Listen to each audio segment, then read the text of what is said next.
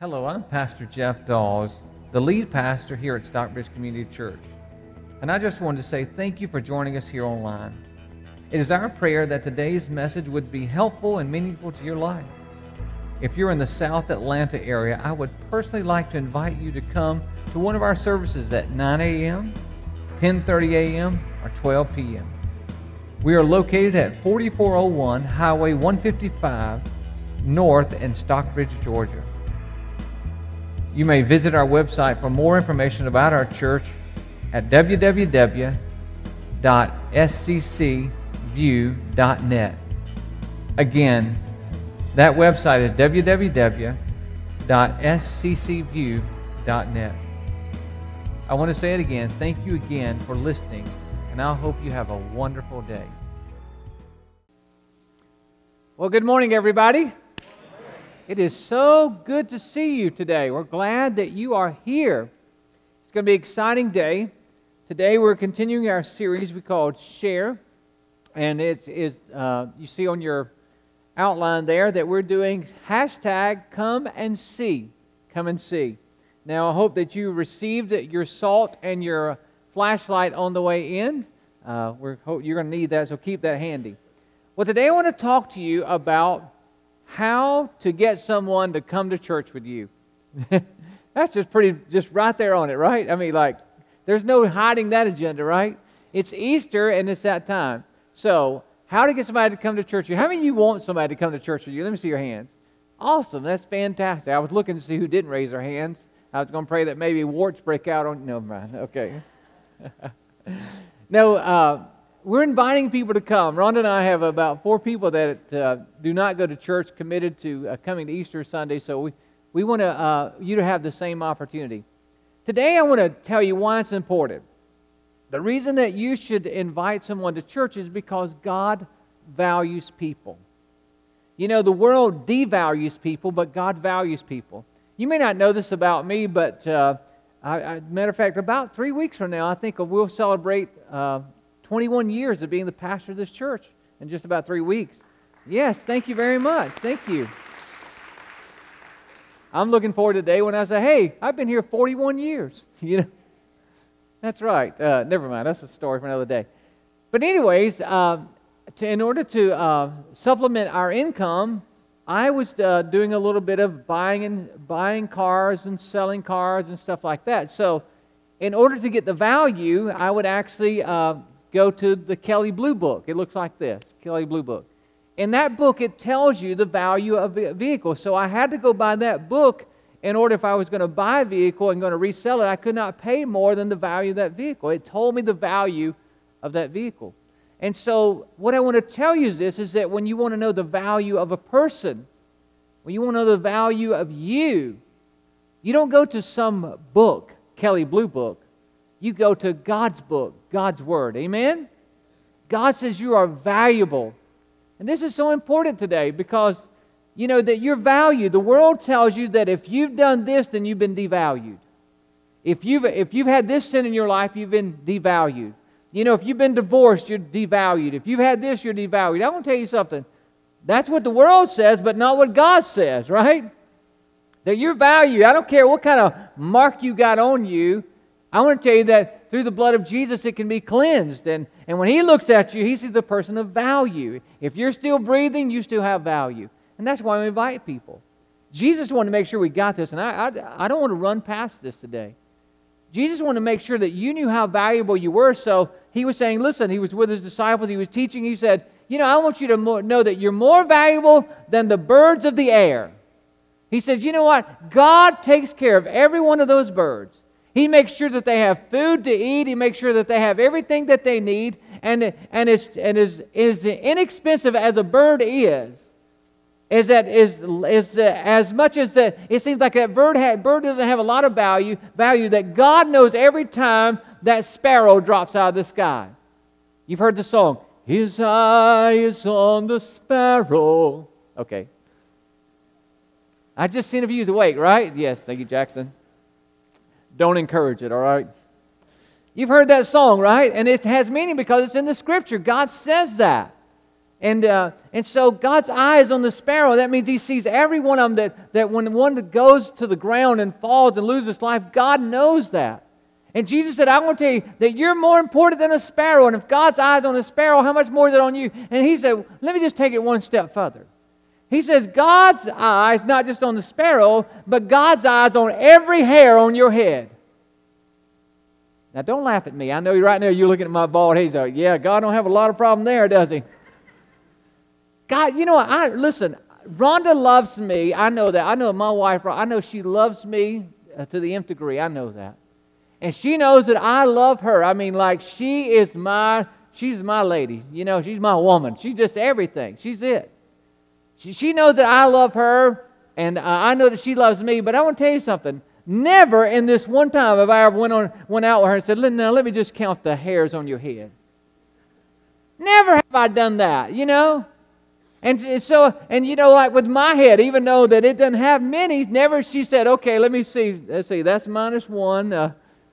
She's never done that. And what I want to tell you is this, is that she didn't know, she never knew that every time one of those hairs fell out of my head and it was never coming back. She didn't know that, but God knew it. God knew it, said, okay, now we need another funeral right here. Matter of fact, with me, when my hair started coming out, and so I just, in the shower, I'd see one laying on the shower floor, and I'd just stop right there and have a moment of silence. I knew that baby wasn't coming back. He was dead. But you see what I'm talking about? I mean, God knows that about you. So when someone tries to tell you that you're no good, that, you're stupid, you're not smart enough, you're not pretty enough, you don't have enough money, you don't have this, you don't have that, and they try to devalue you, I want to tell you, you need to look up, because Jesus said your Heavenly Father says you are highly valued, you're highly favored, and that you're worthy, and you're His child, and He's got you at a high value. Amen? Amen. Listen, you're looking at priceless right here. According to God. Matter of fact, you're worth millions, don't you? Everybody in this room is worth millions. You say, oh, you don't look at my bank account. Oh, let me just tell you something. How many of you can see today? Let me see your hands. You can see. All right? Would you take $1 million for your eyes? I guess you're worth $1 million then, huh? Okay. Something to think about. So we're going to move right into this. Yeah. She's like, huh? Some of you are going to wake up tonight. Oh, yes, I am valuable. There we go. Look at what Jesus, let me move into John's Gospel. John chapter 1, Jesus taught us this whole principle. As we open up with John chapter 1 in just a moment, I got to explain this to you, because John the Apostle is writing this, and he's writing about John the Baptist. John the Baptist has been out baptizing people, and he is the first prophetic voice that's happened in over 400 years. And now, all of a sudden, John is beginning to talk to people about God, and so Jesus comes on the scene. So let's pick it up. In John 1:35, it says this. It says, the next day John was there again with 2 of his disciples. He was baptizing. When he saw Jesus passing by, he said, look, the Lamb of God. When he said that, he got everybody's attention because they thought he was blaspheming about God. And then look at the next verse with me. Verse 37 through 39. When the 2 disciples heard him say this, they followed Jesus. Turning around, Jesus saw them following and asked, what do you want? They said, Rabbi, which means teacher, where are you staying? Now, would you take your pen and circle these words? You ready? Circle this word, come. Would you circle that word? Come. He replied, and. Would you circle the word and? You will what? See. Would you circle the word see? On the count of 3, I want you to read those 3 words that you circled out loud. You ready? 1, 2, 3. Come and... Come on, a little louder. Come and see. Come and see. That's what Jesus said. Come and see. Come and see. So they went and what? And they saw. They saw where he was staying and spent the day there. So what I want you to do now, if you take your salt packet out and you'll take your light out, this is what I want you to do. I want you to keep these handy, because we're going to shake the salt and shine the light. All right, you ready? So let me just put it to you this way, okay? It's coming up on the screen, the statement I don't want you to forget. We're going to do this. I do the bringing. Now shake your salt. You ready? I do the bringing. Jesus does the changing. You ready? We got that? Let's do it together. You ready? Come on, shake your salt. I do the bringing. Jesus does the changing. Come on, one more time. You ready? I do the bringing, and Jesus does the changing. That's right. So we're going to shake the salt and shine the light today. All right. Okay. Somebody might write a song about that one day. Okay, so how do you do this? How do you invite someone to church? How do you get them to come, that is? Not just invite them, get them to come. Number one is this. Don't try to explain something, but invite others to experience someone. Wow. Wow, that's good. Going back into the story, John 1:40, it says this. Andrew, Simon's brother, was one of the two who heard what John had said and who followed Jesus. So one of John's disciples, the Baptist, John the Baptist's disciples, was Andrew, and now he's following Jesus. Look what happened. The first thing Andrew did was to find his brother who? Simon, right. To find his brother Simon. The first thing he did was to find his brother Simon and tell him, we have found the Messiah, that is the Christ. Now, would you get your pen ready and circle this next statement? You ready? And he brought him to who? Would you circle that? And he brought him to Jesus. And he brought him to Jesus. Again, you know, we have our core four that we talk about every week. And we talk about how we're here to connect with God and His family, grow in God's character, serve in God's church, and share God's message. And Jesus was teaching us how to do this. Now look what happened. Jesus looked at him, he was looking at Simon, and he said, you are Simon, son of John. You will be called Cephas. Now that's not Bocephus. Okay, those of you old country music fans, you know that was Hank Williams Jr., right? Okay. You will be called Cephas, which when translated, is Peter. So notice what happened. Andrew did the same thing. He brought Peter to Jesus, and he said, or Simon to Jesus, and he introduced him to him, and look what happened. He said, I want you to experience someone. So he brought Jesus there. He brought him to Jesus, and then what Jesus did was he changed his name. Notice that. As soon as Jesus found him, he said, okay, you know, no longer you're going to be called Simon, but you're going to be called Cephas, which is Peter. You're going to be called Peter. Now, why did he do that? I'll tell you why. Because Peter had a bad reputation, or Simon had a bad reputation. He was a hothead. He was a guy that was always very volatile, that would go off in any moment on anybody. I mean, if you didn't want to be told, don't get around Simon, because Simon was a hothead. He would do that. He was so volatile. He couldn't be counted on. Everybody was sort of afraid to get around him because he was this guy that nobody really liked. And Jesus, when he met Jesus, he experienced Jesus. Jesus said, listen, because you're my follower, I want you to know I'm changing your name. No longer are you going to be lived by your label anymore of a hothead, of a person that can't be counted on. Now I'm going to call you Peter, which means rock. In other words, he says, you used to be flim-flamsy all the time with your temperament and your emotions. You'd fly off the handle. But from this point on, you're going to be Peter. Here's what I want you to know, is that Jesus did not speak to his past. He spoke to his future. Did you hear that? Too many of you sitting in this room, and myself included, we allow people to remind us and speak about our past, right? We let them bring up our past. Every time we start going forward, there's somebody that reminds us of what we did or where we used to be. But I want to tell you something. God doesn't do that. Thank God for Jesus, because Jesus died on the cross, and if you ask God to forgive you, He wiped your sins clean, not only of you, but from His memory. God doesn't remember your past anymore. He forgave that. It's under the blood of Jesus Christ, and God is only speaking to your future. Amen? Somebody, let's give God a hand for that. Isn't that awesome? That's awesome. Listen, I'm sorry about the past. There's things in my life I wish I had not have done. How many of you have something in your past you wish you hadn't have done? Let me see your hand. Okay, great. We're all in good company, right? So listen, we can't do God can't even change the past. So we quit reliving it, right? And so when you come to know Jesus, He begins to change your name. Now notice, when Jesus would start the church, Peter would be the one guy that would start it. He became this flim-flamsy guy, this guy, hot-headed, whatever. Jesus transformed his life in such a way that he began to be the first preacher that we know on the rock. On the rock. And so it's important for you to understand that Peter a name was changed from Simon to Peter because Jesus did not want him to live by his labels of his old life. Can I talk to you just a second? I don't think that you should have to live by your old labels of your old life as well. And the only way to do that is that you come to Jesus Christ, come to know Him, and let Him change your destination. No longer let your past be an anchor to where you're going. Amen? Amen. Okay, you got your salt and light ready? Here you go. You ready? Come on. You got your salt? Here we go.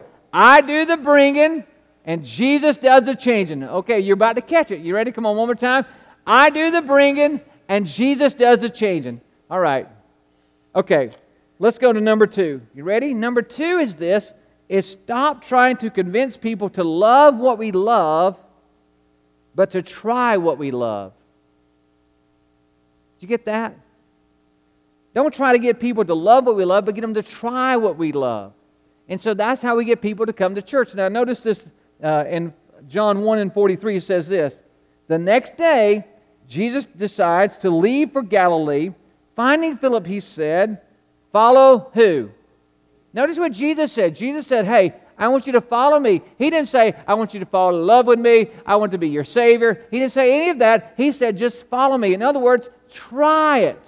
Try it, is what he said. Philip, like Andrew and Peter, was from the town of Bethsaida. Philip found Nathanael and told him. Now look what happened. When we found the one Moses wrote about in the law, and about whom the prophets also wrote, Jesus of Nazareth, the son of Joseph. Nathanael said this, the son of Joseph, the Nazareth. Can anything good come from there? Nathanael asked. What he was saying was, listen, there's nothing good that can come from that town. I don't care who you say it is. So he was saying, listen, I'm not going. I'm not going. People have asked that about me. They asked the city I come from, the little town I come from, Monroe, Georgia, which is about an hour from here. They said, can anything good come from there? And they look at me and say, can anything good come from there? I said, yeah, Rhonda came from there. Hallelujah. That's right. So he goes on to say, can anything good come from there? Notice what Phil did not do. Phil did not try to get him to love what he loved. He just tried to get him to try what he loved. And notice these next 3 words that he said. Nathanael asked, would you read these 3 words with me? Come on, let's read them out loud. Come and see. Come and see. You don't have to fall in love with it. It don't have to be the best thing in your world, but just come and try. Come and see. Come and see. Now, there's been many times in my life to where I've tried to get people to experience things. Like, when I believe in something, everybody in the office will tell you, anybody that knows me, when Jeff is sold on something, he tries to sell everybody else. I mean, like, several years ago, probably about 19 years ago, I had a friend of mine who went out to Arizona and started, it was in a mission church out there. And I had the privilege of going out and preaching several times for him in a week span. And while I was out there, he took me to the Grand Canyon. Rhonda was not able to go with me. I stood on the side of the Grand Canyon, and I just want you to know that's one of the most awesome sights I've ever experienced. I mean, I can't explain it to you. I saw it on television, saw pictures, whatever, but I was like, whoa, it's breathtaking. By the way, it's the biggest ditch I ever seen. Okay? I mean, it's just huge, right? It was huge. And now I was like, whoa. And so when I come back home, I was like, Rhonda, you have got to see the Grand Canyon. I said, I started explaining it all to her, how vast it was. And the more I explained it to her, the less interested she got. I was like, wait, no. You don't get it. I mean, it's like you standing right here. There's nothing in front of you. And it's like a mile down. It's like, whoa, awesome. And the rocks are all this color. And they change because it's just beautiful. Yeah. So about 2 years later, I saved up. I got her on a plane. We flew out to Arizona. We got a rental car. We drove to the Grand Canyon. And I never will forget when she got out and she walked to the side of that Grand Canyon and she walked up to the edge. First of all, it was like this. She walked up to the edge of the Grand Canyon. And when she saw that, it was like, I saw on her face, it was like, whoa, this is so awesome here. And you could just experience, you just knew there was a God in heaven when you looked at that. And so what I'm trying to say is that sometimes you can't explain things, you just have to experience those. Do you agree with that? I don't know who. Somebody in my life, somewhere down my childhood, I don't know who, but somebody gave me a taste of chocolate cake. I don't know. Somebody did that. I don't know who. But I'm telling you what, I am so glad that they did. Because I was one of those finicky kind of eaters, you know what? Like, I just wouldn't eat, anything. And somebody one day talked me into chocolate cake. I don't know if they did the airplane, open up, I don't know what they did. But whatever they did, I'm so thankful to God because that was yummy to my tummy, right? And I can tell you how good chocolate cake is. Maybe you've never had it, friend, but you'll never know until you dip your fork into one of those good desserts and you put it in your mouth. I'm telling you, it'll make your tongue beat your mouth to death. It's good. And so we have to say, come and try it. We can't say, just love it. We have to say, try it. And that's all we're asking you to do. And by the way, we're having a Friday night service that'll be the same as our weekend services. And if you can come to one of those, like you can look around this room right now, and if we have another, 50 people to 60 people show up in here, there's not going to be seats for anybody else. So we're asking some of you to help us, by coming to a 9 or to a 12 or to the Friday night service. It'll all be the same. And by the way, if you come to Friday night, I'm going to buy you ice cream. Brewster's Ice Cream's going to be here Friday night. Am I bribing you? Yes. Absolutely, I am. So if you want ice cream, come on Friday night, all right? Okay, so let's look at the next verse. John 47 and through 49. When Jesus saw Nathanael approaching, he said of him, "Here is a true Israelite, in whom there is nothing false." "How do you know me?" Nathanael asked. Jesus answered, "I saw you while you were still under the fig tree before Philip called you." Then Nathanael declared, "Rabbi," would you read what's with me underlined? You ready? Come on. "You are the Son of God." See that? Once he tried him, he loved him. But he could not love him until he tried him. And so that's what we're doing, trying to get everybody to try. Why? Because we want to shake the salt and shine the light. You ready? Got your salt shaker? You ready? Come on. Let's say it together. You should have it by now. Ready? Come on.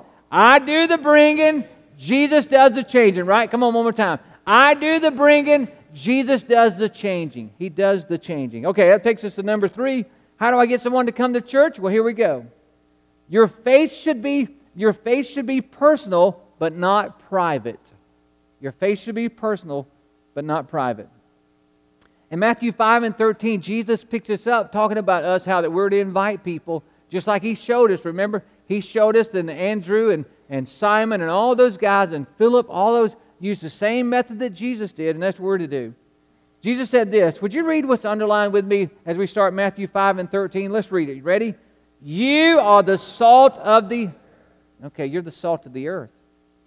He says, but if the salt loses its saltiness, how can it be made salty again? It is no longer good for anything except to be thrown out and trampled on by men. Now let me explain this to you because that doesn't make any sense in our day and time. Matter of fact, in Jesus' day, salt was a very valuable commodity. And matter of fact, some people were paid in salt. That's how we got the statement that says this, you're not worth your salt. That's where that come from. But also in Jesus' day, they didn't have electricity. Like they didn't have microwave ovens. I know that's hard to believe for some of you that we didn't have that.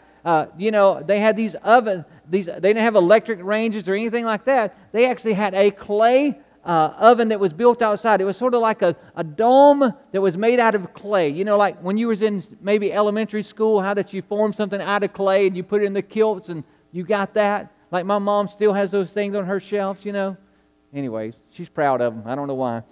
But in Jesus' day, so the oven was built outside. And what they would do is they would put the fire underneath that clay and then make a little rack inside of that to bake their bread and so forth. Well, what they also did was this. They would take salt and they would put salt on the ground, cover it really good before they put the fire in there, before they put the wood or the coals in there. Why? Because that salt would help the heat. It continued to hold its heat and that it could cook the food longer. It was almost like coals as well. And so after that was done, after they had the fire on top of the salt, then the salt had lost its flavor, had lost its saltiness. It wasn't salty anymore. So they would scrape that out. Every time they would get ready to do it, scrape it out, and then the salt would just be spread on the ground, and people would walk by and trample all over that salt. That's what Jesus was saying. He was saying that, listen, when the salt is no longer has its saltiness, it's no good. It should be trampled on by men. That's what he was talking about. Then he says, you're the salt of the earth. And so we're to have flavor to it. So what does salt do? was salt preserves. Would you agree with that? Anybody had any country ham? Let me see your hand. Okay, yeah. Like when you take a bite of that, it's like, whoa! Salty, right? It's salt preserved. That's what salt does. Salt also keeps things from going bad by preserving. And as Christians, Jesus said we're the salt of the earth. Do you know that if all the Christians were off the planet Earth, that the earth would destroy itself in a very short time? Matter of fact, if you read the end of Scripture in Revelation, you begin to understand that when the church is taken out, it only takes about 7 years and the earth's destroyed. Why? Because all the good's gone. So listen, I'm not talking about this building when I say the church, but you, when you are in the earth and on this earth and you have morals and values that are godly, then you're keeping it from going crazy. I mean, that's the only thing that's keeping our world from going crazy. It's people like you and me that are saved by God. It preserved. Salt also gives flavor. Would you agree with that? Hallelujah. I would not have made it through some family reunions without it. Neither would you. Come on, somebody. Listen, everybody in your family can't cook. All right? Why is it the ones that can't cook are the ones that's always parading it around? I mean, have you ever noticed that? Like, maybe my family's different, but I don't know. But it seems like the one person that cannot cook is the one that always comes around and dips some on everybody's plate. And listen, you know what? I don't know. I guess in my family, since I'm a pastor, they think I like everything. So everybody comes up and says, "Oh, Jeff, you got to try this. Oh, Jeff, you got to try this." And I'm like, pass the salt, please.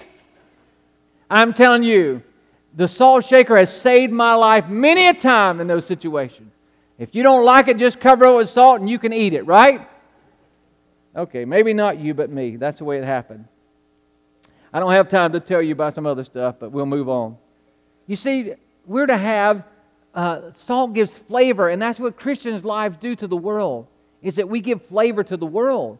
If we make it good is what I'm trying to say. Without you following Christ, without you having God's convictions in your life, then guess what? The world would not know good. And when people get around you because you got God and you're living your very best you can for God, guess what? You give life a good taste. You're a good taste to their mouth or to their life, to what they see. There's hope because of you. The other thing I would say is that salt makes us thirsty. Would you agree with that? Like, I'm one of those guys, listen, if you ever go to a ball game with me, I'm just make a mess. Like, I am going to eat a whole bag of salted peanuts. It's the only time, if I go to a race or if I go to a ball game or something, I'm going to get me a bag of peanuts and I'm going to make a mess because I'm going to crack every one of them and I'm going to eat every one of them as well. And so, also because I've eaten those salty peanuts, I have about 4 Cokes along with that, because my mouth is so dry. I have to have water or something to drink. And so after eating a whole bag of peanuts, man, I've devoured, 3 or 4 soft drinks and a water or something. Salt makes us thirsty. I heard of this farmer one time who had these little calves in his pasture, and he couldn't get them to drink. They needed to drink water. So what he did was he went out and bought a salt block and put it out there. And those calves would go over and lick that salt block. And he said, man, they drink all the water that you had after that. You see that God realized that in the world that people did not know that they needed the salt. They needed Him. And so what He's done, He's placed you in their life. He's placed you in their life. And He's placed you in your life. And He said, you're a salt block. When they come by you, they're going to see and they're going to get thirsty for what you have. And you listen, in our community, our church, Stockbridge Community Church, is a salt block in our community. That means we make people thirsty for what we have. And that is Jesus Christ. So I want you to know, wherever you are right now with your neighborhood, you're the salt block in your neighborhood. You're the salt on your job to where everybody may be ridiculing you, making fun of you, cutting you down. I want to tell you what, don't you change one bit. You're the salt block there, and they're getting thirsty for what you have. Because they're ridiculing you doesn't mean that they don't believe in you. It just means that you've made them so thirsty they don't know what to do, and they got to give in sooner. They're going to die. That's why they won't shut up talking about you. You've done got them to that point. And so I want you to understand that. And then he goes on to say this in Matthew 5 and 14. He says, you're the light of the world. A city on a hill cannot be hidden. Neither do people light a lamp and put it under bowls. Instead, they put it on stands that gives light to everyone in the house. So light illuminates. Again, I've got to go back to Jesus' culture here. In Jesus' day, people didn't have electricity where you go flip on the lights, right? And so they would have something like kerosene lanterns. You ever seen any of those kerosene lanterns? It was something like that they would actually light those lanterns, and it was very difficult to light those lanterns, so they didn't put them out. It was easier just to add fuel to it. And so at night when they wanted to go to bed, they just put a bowl over that lantern, and it was enough to let it breathe where the light wouldn't go out, but it allowed them to sleep. And then when they wanted to see, they'd get up and remove the bowl, and they would have light. See, light illuminates. Light helps you to see things that are in the dark that you normally cannot see. It lights up an area so that you can see. And I want you to know that's what God's called us to do, to be the light of the world. He's called us to be the light of the world. You see, today I want you to understand that light removes darkness. How many of you have ever made this statement about maybe a person or a thought that you got? Maybe you've said, I saw the light. Has anybody ever made that statement? I saw the light about them. Yes, that's a popular statement. I saw the light. And that's exactly what happens when people see Jesus in you, is they see the light. And Jesus said, listen, you should not hide your light. Listen, there is no such thing as a secret Christian. Hello? Either your secrecy will take out your light, or either your light will take out your secrecy. Did you see that? So you can't have it both ways. Jesus said, if you deny me on earth, I'm going to deny you before my Father. You can't have it both ways. And so, listen, we're to live our lives proudly of shining the light of Jesus Christ and be proud of who we are. I know the world right now tells us, that we should keep that to ourselves and we shouldn't do it. I'm telling you what, listen, the darker the night, the brighter the light, right? No matter how small your light is, friend, the darker it gets, the more you can see it. You don't believe me? All right, watch this. Right now, we're going to kill the lights around here. Get your lights ready. You ready? Ready? On the count of 3, they're going to kill the lights and you shine them. 1, 2, 3. Go ahead, shine your light. Look around the room. Look around. That's what everybody sees around you. They see that in this dark world. They see that little light of yours and they find hope because you are the light of the world. Amen? Amen. We can turn the lights back on now. You're the light. That little light that you have right now in darkness is shining out. And I want you to know that God is counting on you. And someone's life is at stake. Someone's life's at stake because they're beginning to look at your light. And listen, when people criticize your light, it's really easy to try to hide your light. But Jesus said, don't hide your light. Let them see it. Okay, Matthew 5:16 says this. In the same way, let your light shine before men that they may see your what? Your good deeds and praise your Father where?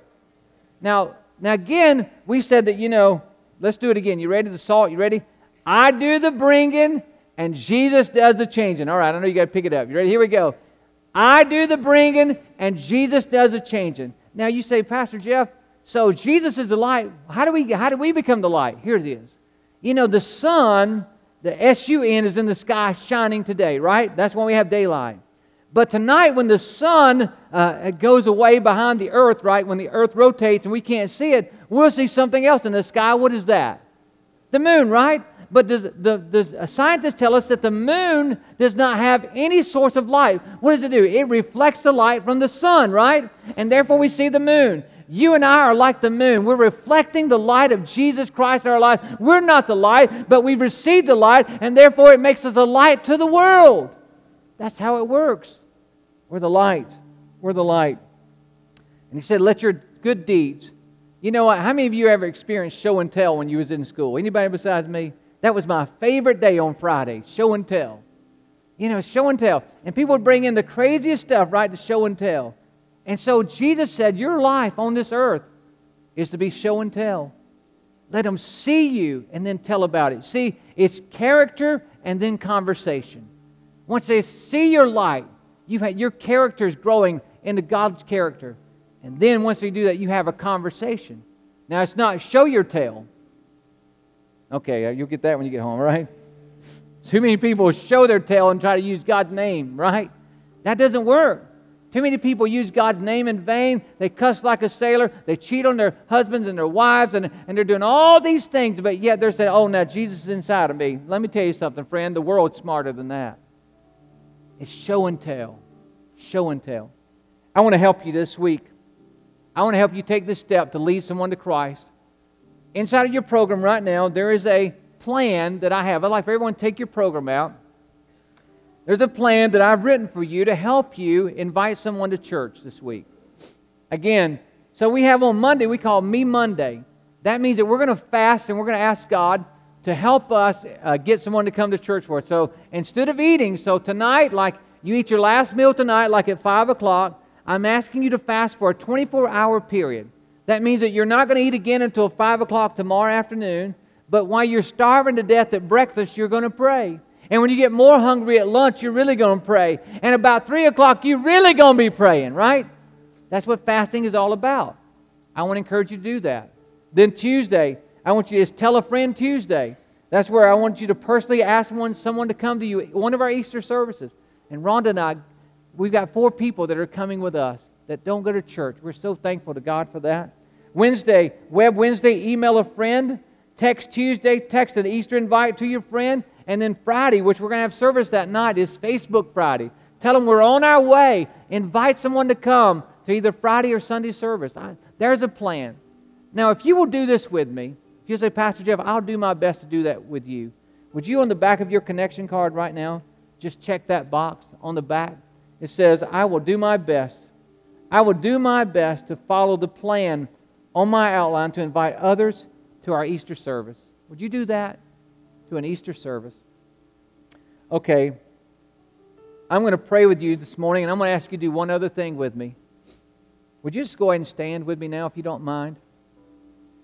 Have I told you how good you look today? Man, you are a good-looking group of people. Somebody, who hung the sign up out there?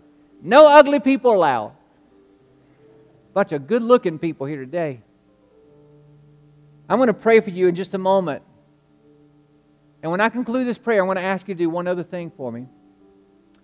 On the steps are names of people that wrote down a name of a person last week that they're inviting to come.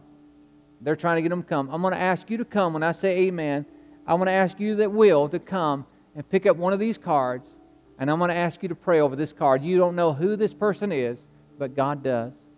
In order that we might work together to shake the salt and shine the light. Let me pray. Heavenly Father, thank you so much for this day you've given us. Thank you for the power of your Holy Spirit. God, thank you for the people here, God, that believe in your cause. And I ask you today that you would bless them in a great way. And Father, as we take one of these cards today, we ask that you would touch this person's life. Because, Lord, we're here to make a difference in the world. Lord, we're here to make a difference for your kingdom. And we know that as we work for you, oh God, through good deeds, Lord, that your light's going to shine. And God, that our lives are going to get better. We just thank you for that. And God, I pray as we take a card here this day, that you will begin touching, Holy Spirit, the lives of the person name that's written on this card. In Jesus' name we pray. Amen. Amen. I hope you enjoyed the message today. I would like to stop right here and offer an opportunity for you to say a special prayer. If you're listening today and you're not a Christ follower, I would encourage you to pray this prayer. And it simply says this: Dear Lord Jesus, I know I'm a sinner, and I ask for your forgiveness. I believe you died for my sins and rose from the dead. I trust and follow you as my Lord and Savior. Guide my life and help me to do your will. If you prayed that prayer today, would you email me? My email address is jeffdawes1@sccview.net. The spelling of my name is JEFFDAWS, the number 1, at sccview.net. Again, thank you for joining us today. And by the way, if you'd like to support God's work through Stockbridge Community Church that others may hear the good news of Jesus, I would challenge you to go to our website at www.sccview.net and click the Give link at the top of the web browser. And there's many ways that you can give there. Again, thank you so much for joining us today. It is our pleasure to come to where you are and share the gospel. God bless you.